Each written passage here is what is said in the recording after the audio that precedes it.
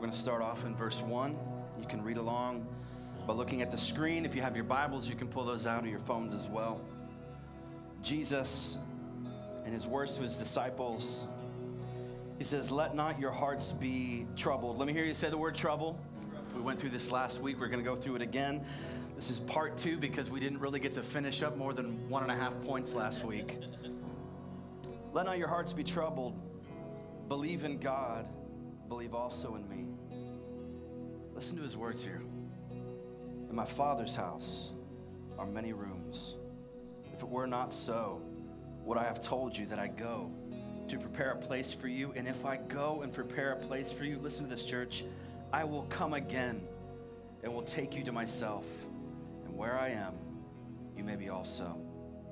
And you know the way to where I'm going. Thomas said to him, Lord, we do not know where you're going. How can we know the way? Jesus said to him, read this with me now out loud if you would.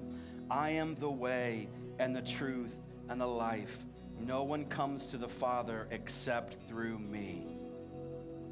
If you had known me, you would have known my Father also. From now on, you do know him and have seen him. Would you pray with me this morning? Father, as we prepare our hearts to receive your word today, we claim exactly that it is your word given to us under the inspiration of the Holy Spirit, written down by the hand of man, but God's word nonetheless. We believe in the authoritative means of Scripture. We believe in the Bible that it is true, that it is inerrant, that it is infallible. We believe in you, God, that you are the only God, the one true God, the maker of all that we know, that you rule and reign sovereign and supreme. We believe and declare that we believe in Jesus Christ, who is your Son, equally God, sent into this world to put on flesh and bone and blood, to walk in our shoes, to die for us, to die for the glory of God the Father, to the glory of God the Father, and rise again from the dead, to conquer death, to give us hope.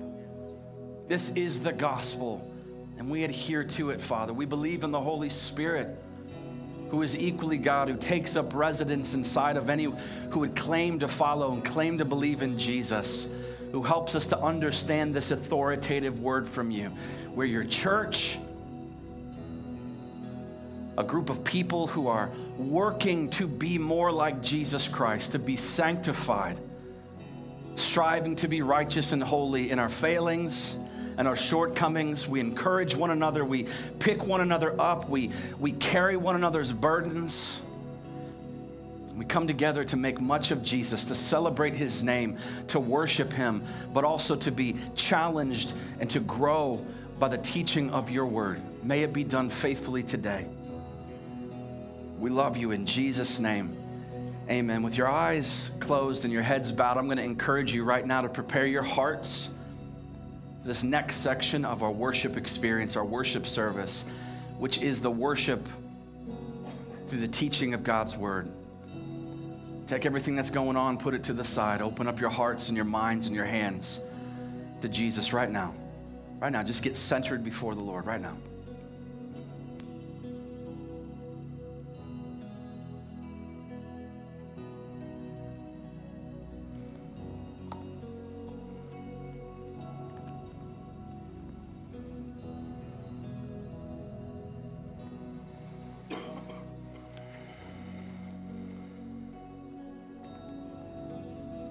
Father, we do come before you today, asking that your Spirit would work and move freely, and God, that we would respond to your word appropriately. Give us ears to hear, give us eyes to see what it is that you're calling us to today, in Jesus' name. And as a church, we all said, amen. Amen. Why don't you turn and shake somebody's hand, welcome them to church today.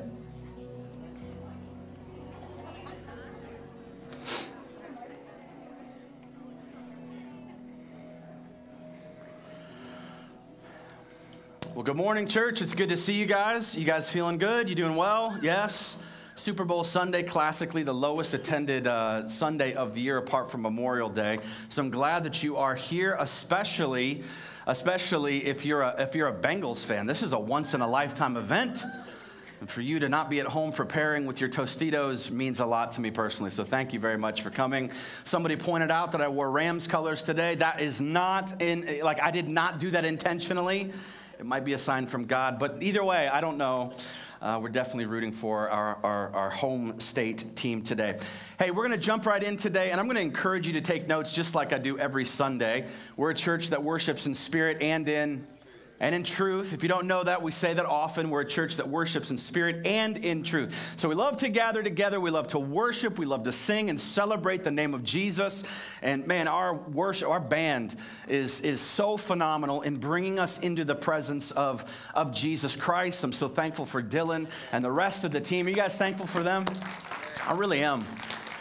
I think sometimes we can become so accustomed to what happens on a Sunday that we kind of forget just how blessed we are as a church. We're very blessed, and with the entire team. And that goes for our production as well, who has had a heck of a morning. So we're thankful for them as well. We won't clap for them. They just know it in our hearts that we care. But I'm just kidding. We can clap for them. Let's just clap for them as well. AJ and the whole team. So, yeah, we're going to hit it kind of hard today, and like I mentioned, we're going to be in John 14, 1 through 7 once again. Last week was part 1. Today is part 2. Didn't get through everything, and I really wanted to take our time walking through this. It's massively important. I think it has some very practical application for us. But just to review a little bit from last week, we learned this, that we live in a world of trouble. Why? Because we live in a broken world. Would you agree with that? Yes? Yes. All right, you got to be here with me today, church. Would you agree with that? Yes? Yes. Classically, we say things like, amen. If you feel like saying amen at any point, I'm all for it. I'm here for it, 100%, okay? We live in a world of trouble because we live in a broken world. And the reason that we live in a broken world is because of sin. Amen? We covered this last week. And so when you combine a broken world with sin, you get a broken system. And so the world that we function and live in to this day is a broken system. It's one that is decaying, if you will. It is one that produces and reinforces death and separation from God in so many ways. One of the things that we talked about last week is deconstruction. We've been walking through this.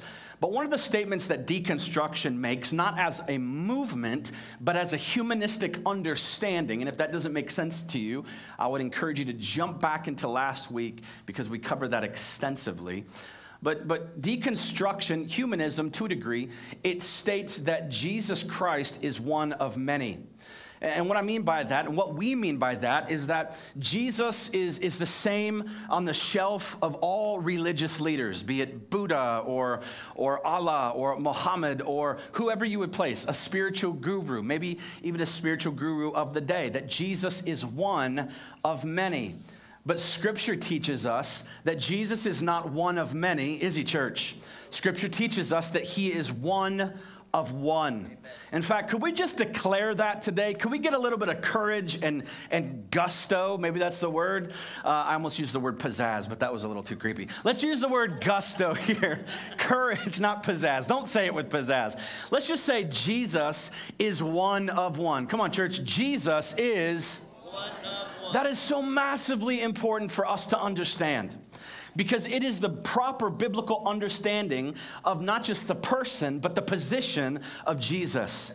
Jesus is one of one. In fact, in John chapter 1, verse 1, it says, in the beginning was the Word, and the Word was with God, and the Word was God. Not that the Word was a God, but rather that the Word was God. This is Jesus Christ, in the beginning with God, being God himself. And so it's very important for us to understand that while deconstruction, not as a movement, because it's not a movement, it's more of an individual choice that we're seeing. And people deconstruct different ways, walk away from the faith in different ways, walk away from Jesus in different ways, or want to arrive to Scripture with a list of presuppositions that they have decided the Bible must allow.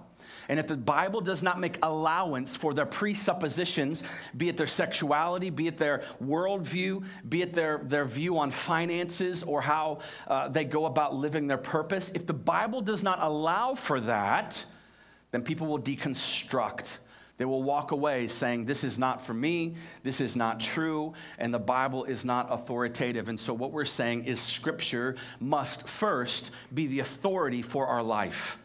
Our understanding of who we are comes, namely, from Scripture. Our understanding of who God is doesn't come from feeling, but comes from Scripture. This is why it's so important for us to root ourselves in the authority of God's Word. I heard somebody say this one time, and they said something to the tune of, if I'm reading Scripture and I don't like it, it's not Scripture that needs to change, it's me. And I think if we can get that down deep, it will change our lives. And so these are some of the things that we're talking through. These are some of the things that we're just reviewing. John 14:6, Jesus says, I'm the way, I'm the truth, I'm the life. And he means it when he says, no one, absolutely no one gets to the Father unless they go through me. And so there's a common understanding that we must, just a foundational understanding that we have to begin this conversation with, which is Jesus is God. Jesus is God. Jesus is not like God. Jesus is not a form of God, but quite literally, Jesus Christ is God, made manifest in human flesh so that we could understand God even better. Scripture says that we don't have a Savior that is not able to empathize or sympathize or understand what we're walking through. Jesus Christ understands the emotions that we have. Jesus has been hungry. Jesus has been hurt. Jesus has been betrayed. When you are in a season, as we just sang about, in a valley, you can take rest in the fact that Jesus has been there before. We're not just praying to this omnipotent, gigantic God that we can't comprehend, but rather we have a Savior who can sympathize with us, empathize with us in our weakness, because he has been in our shoes. That is an incredible fact. So, with all that, let's start today. I want you to write this down. And this is the first thing, and maybe the most important thing for us to write down today. It's number one, Jesus commands us to not let our hearts be troubled. I want to shift the conversation a little bit today from maybe how we read Jesus' words into how we should read Jesus' words. And this is going to be a massive shift for some of us. Oftentimes when we read Scripture, we see it as the great suggestions from Christ. But it's very important for us to know that Jesus is intentional in his commands. And in verse 1, where we see Jesus say, let not your hearts be troubled. Believe in God, believe also in me. This is not a suggestion. This is not an encouragement. This is a command. In fact, turn to your neighbor. Neighbors are the people in church that we sit next to. Turn to your neighbor and say, it's a command. Do it a little bit. Turn to the other person that you rejected the first time. Turn to them and say, it's a command. Yeah, Jesus' command to us to not let our hearts be troubled. It's not a suggestion, it's a command. And Jesus makes this statement in the imperative mood. Now you say, what is that? This is very important for us, right? The imperative mood means it's something that we are to do. It is an expectation given to us. The imperative mood is something that is commanded. And in the reading of Scripture, it's very important for us to understand the imperative mood and to understand when the imperative mood is taking place and when this opposite mood is taking place. The imperative and the indicative. In fact, would you just write those two words down? Imperative versus indicative. Now this, we're going to kind of nerd out on the Bible here for a minute. So those of you who are nerdy about the Bible with me, you'll like this next section. The rest of us are going to be kind of like whatever. But just I want you to hang out here because this is very important for us to understand. Because in the reading of Scripture, we must be able to delineate between the indicative and the imperative. The indicative is simply a statement of fact, okay? The indicative is a statement of fact. The imperative is something that's more like a command. Let me give you an example. If I had a cup of coffee and I set it down, an indicative statement is the coffee is on the table. That's an indicative. An imperative would be place the coffee on the table. Do you see the difference? One is already done, and one is something that we are told to do. One is the garbage is taken out That's an indicative.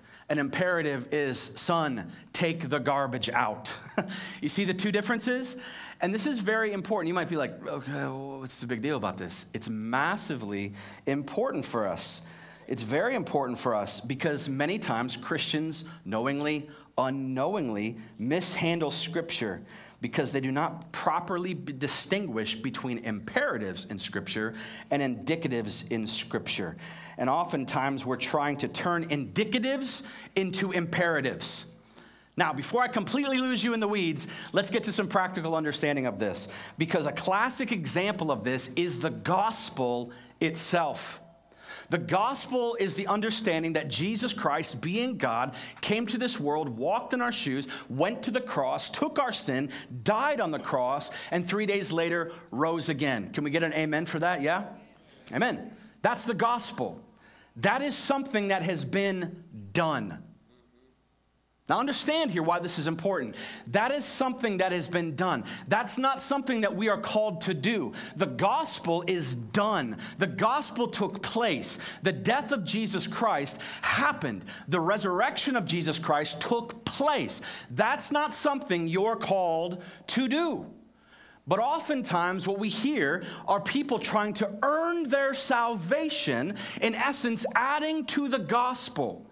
And we're trying to switch an indicative with an imperative. Listen, folks, the gospel is not something you earn. That's right. The gospel is not something you can go back and be a part of. The gospel has been done. Therefore, the imperative comes from my understanding of the indicative. How I live is a reflection of my understanding of the gospel. When we get these switched, we have people trying to earn their salvation. Well, I got to earn it. I got to do enough good. I got to work harder. I got to pick up this, and I got to go here, and I got to do that. I can earn it. I can lose it. Those are all understandings that come when we try to flip the indicative, right, with the opposite. By the way, I know this is an issue. I know it is. Boy, one of the things I spend a lot of time doing is talking with individuals. And listen, we can be theologically trained. We could have spent so much time in God's word, and we can still wrestle with our salvation. Amen? Sometimes we really feel like I need to earn my salvation. We have like maybe this running checklist of things. Have I done this? Have I done enough of this? Have I worked hard enough? Have I given enough? Have I served enough? And I've been waiting for a while to share maybe a little bit of an illustration about this, and it seemed it just seemed like this would be a good time. It's kind of an offshoot, but I pray that this gives you some encouragement. For those of us who struggle with the earning of our salvation, for those of us who struggle with the losing of our salvation, I want you to understand a proper understanding of the gospel. It's what's been done, not what you can do. And the best example I can give to you is the moment of crucifixion for Jesus Christ. Now go with me there. Jesus hoisted up on this cross, two thieves, one on one side, one on the other. Remember the words of these thieves? The one thief looks at Jesus and said, hey, if you're the Son of God, why don't you get me off this cross? Which, by the way, is a fair statement. Right. He is suffering. He is being crucified. This is a torturous situation. And he says, listen, if you are who you are, get me down. Save yourself and save me as well. What does the other thief say? Do you not fear God? Do you know who this is? Listen, we're being punished rightly, justly for what we've done. But this man has done nothing. And he looks to Jesus in Scripture, in the book of Luke and the other Gospels, tells us that the thief looks at Jesus and says, Jesus, remember me when you go into your kingdom. And what does Jesus say? Jesus looks at this thief and he says, today you will be with me in paradise. Now, what does that have to do with the losing, the earning, the gaining of our salvation through works? I'll tell you what. That thief never had an opportunity to be baptized. That thief never had an opportunity to serve in children's ministry. That thief never had an opportunity to take communion. Never had an opportunity that we even know of. It's not even shown in Scripture that he even prayed. Never went to church camp. Never went to Bible college. Didn't witness. Didn't make disciples. For my charismatic friends, never spoke in tongues. And yet, what are we told? From the lips of Jesus, today you will be with me in paradise. That man was rightly being punished by his own words. We don't know what he had done. In the least, he is a thief. He may have been a murderer. He may have stolen things. We don't know. We just know in that moment, he says, remember me. I believe in you. And that is enough. So for those of you who struggle with your salvation, the working of it, the earning of it, stop. And these are the words of Jesus. Let not your hearts be troubled. Not some distant time in the future, but right now, in this moment. Let not your hearts be troubled. It's almost like I can hear Jesus just saying, stop stressing out. And if I could echo any words to you today, those would be the words that I would echo to you today. Stop stressing out. You're like, oh, okay, just back up a little bit. It's not that easy. I can't stop stressing out. I can't get control of it. Sometimes I just wake up and it's overwhelming. I'm anxious all the time. I'm stressed out all the time. I've got a bunch of kids. They're going crazy. Stop stressing out is what Jesus would say. And I understand. I get all that. And yet this is a command from Jesus. Stop. And Jesus' command demonstrates our ability to control our emotions. Now, that's something that's a little opposite of culture, because we live in a culture where we are affirmed in allowing our emotions to control our decisions, and yet Jesus is telling us here to allow ourselves to take control of our emotions. And I want to challenge you today. Take control of your stress. Take control of your anxiety. Take control of your fear. Do not allow it to control you. Stop. Stop stressing out. Stop freaking out. Stop looking at the sky like it's falling. Don't let your hearts be troubled. You're like, well, we may be going to war. Well, the economy's going. Well, inflation. I know. Stop stressing out about it. And these aren't my words. These are the words, the teachings, the commandments of Jesus Christ, who is God. And so if God says, stop, we should. Well, it's not that easy. Here's what I want you to know. Jesus will never give you a command that is impossible to keep. If Jesus gave you a command that was impossible to keep, he would be unjust and cruel. And yet Scripture defines him as a good shepherd who loves his sheep, who can empathize, a high priest who can sympathize with us and our weakness. Jesus is not going to give you a command that is impossible. Jesus' command to not be troubled demonstrates that we indeed have control over our emotions. Now, we can ask, well, what's the basis of Jesus' command here? Is he going to give us anything, or am I just supposed to will it? Maybe if I just think hard and correct my habits. And no. Jesus gives us a strong basis for why he's saying this. And I want you to write this down. We're going to open them up a little bit. We don't have to trouble because of, write that down. We don't have to trouble because of three things. Number one, who you know. You don't have to trouble because of who you know. Well, who do you know? You know Jesus. Therefore, you know God. And Jesus was speaking here in a passive tone to his friends. He's reading the temperature of the room, but it plays out the same for us today. Jesus is reading the emotional temperature, and he's realizing that people are starting to freak out, starting to stress out. And he says, stop. Am I not faithful? We don't have to trouble because of who we know. Who we know? Jesus. Listen, when the disciples were hungry, was Jesus not faithful in creating food, turning water into wine? When somebody was injured, was Jesus not faithful in healing them? When a friend died, was Jesus not faithful in raising them to life? Jesus is reliable. Jesus is consistent. Jesus is faithful. You don't have to trouble because of who you know.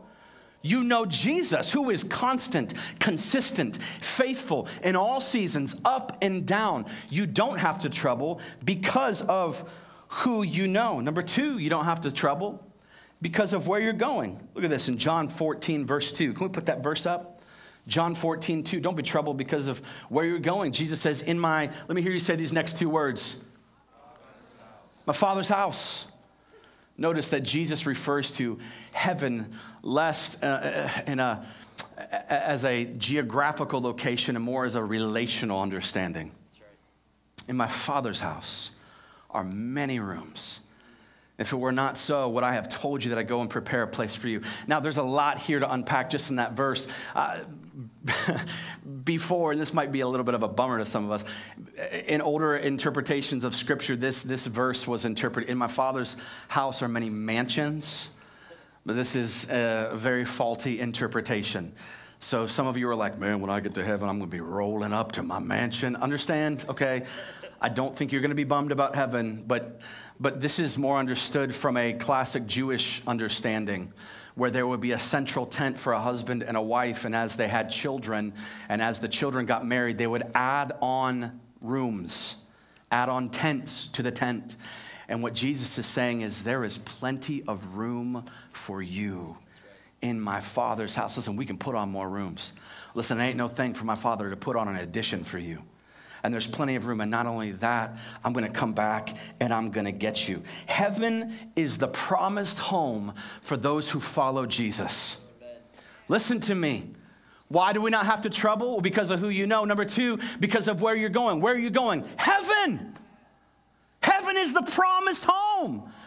It's not like the questioned home. It's not like, well, maybe if I do enough on this earth or give enough to the building campaign, which I'm not saying couldn't hurt you. I'm just saying. Maybe upgrade you in a little bit. I'm just saying. No, I'm just joking. Please, I'm just kidding, okay? No, because of where you're going. Heaven is your promised home. Heaven is where it's at. And number three, why don't we have to be troubled? Because of what Jesus is working on. So number one, we don't have to trouble in this world because of who we know. Number two, we don't have to trouble in this world, quite literally, because of where we're going. And number three, we don't have to trouble in this world because of what Jesus is working on. What do you think Jesus is working on?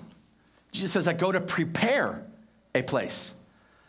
That's intentional. I go to prepare. I'm getting it ready. I'm getting it prepped for you. That should get us excited. Why? Well, because it means that heaven is personal. Personalized for you, for me, for his followers. Also, I would say this, God created the world and all that we know to be in under 7 days. Jesus made this statement over 2,000 years ago. Now, if you will let me, I just want to talk about heaven for a moment, because I think that we might have a bad understanding. I think sometimes as men, we want to be excited about heaven, and I can't speak from the perspective of a woman, namely, I've tried and it's not good, so let's just not do that, okay? When we think about heaven, classically, we think about clouds and harps and little fat baby angels floating around. And if I'm being honest, that sounds really boring to me. And we almost seem irreverent saying that. Like, ooh, don't say that. Well, here's a better understanding. That's not heaven. That's not what heaven is. Amen. Thank you, God. That sounds like a nice weekend away. But man, that's not a place I want to be for the rest of eternity, just laying on a cloud. For some of you, like, that sounds like heaven to me. It's not. That's not. The best picture of heaven that we have is found where? In Genesis. We see the Garden of Eden. Like, we're going to be living in a garden? This garden that God prepared. Number one, it had his consistent presence, where men and women walked with God face to face.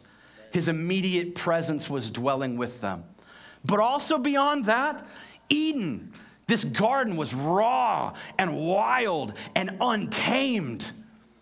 There's interaction with animals and plants. Man is called to literally cultivate the earth and to spread Eden across the world. That is a better picture of heaven. Now, I'm not saying you're going to spend the rest of eternity planting rutabagas, okay? So don't get off on that. I'm just literally saying it is a beautiful, wonderful place that we were created up out of to live in and spread and cultivate.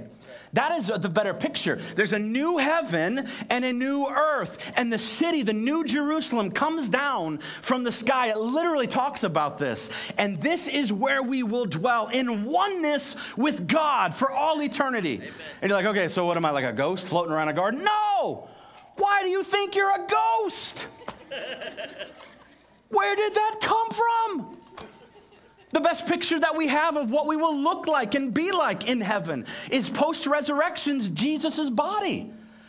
Jesus is standing there, Post-resurrection, and two women go to the tomb of Jesus, and they bump into Jesus, and they recognize him. And then one of the coolest and greatest lines ever, Jesus appears in his new spiritual body to the disciples. And do you remember what he says? One of the first things he says, this is one of the greatest lines in all of Scripture and gives me the most joy and hope in heaven. Remember what he says? I am hungry.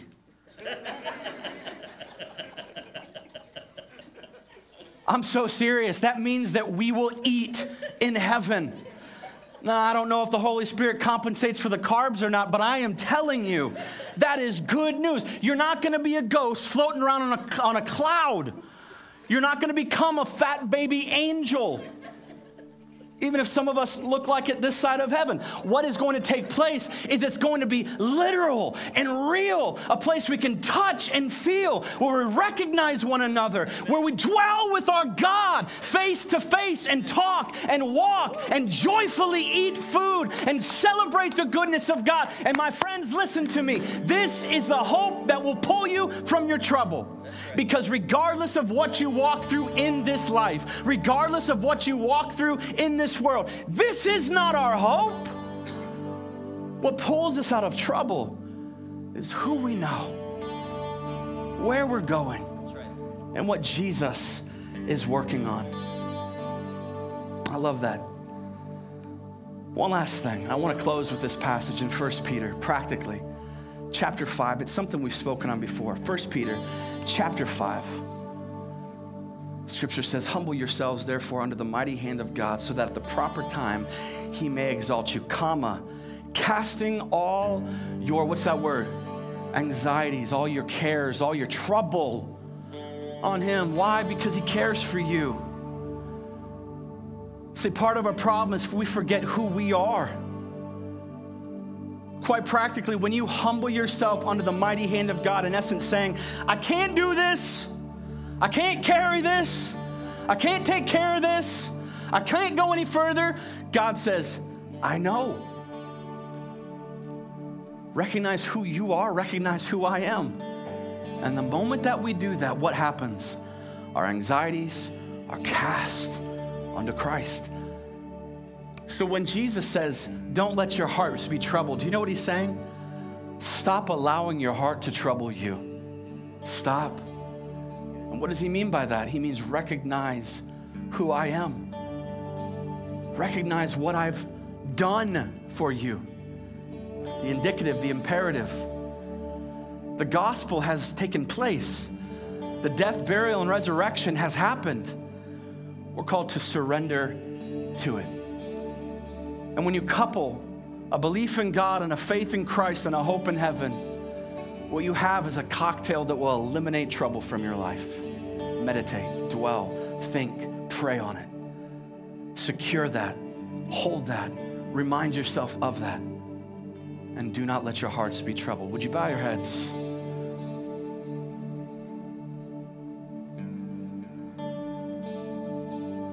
Father, with our eyes closed and our heads bowed, we ask that you would help us in our weakness. Lord, all of us to probably varying extents have allowed our hearts to be troubled because we have allowed the narrative of fear from a broken system and a broken world to dominate and control us. No longer. We rebuke that in the name of Jesus Christ, who has given us the Helper, given us the Holy Spirit. Remind us, Father, of who we know. Remind us, God, of where we are going as followers of Jesus. Remind us of what Jesus is working on our behalf. Let us find our rightful place under the mighty hand of God. And Father, would you take our troubles, our anxieties, and throw them on the back of Jesus Christ, who laid his life down to exchange his righteousness for our sin. You call us sons. You call us friends. You call us daughters. You call us loved, not on the basis of what we've done, but on the basis of what's been done for us. Jesus' name.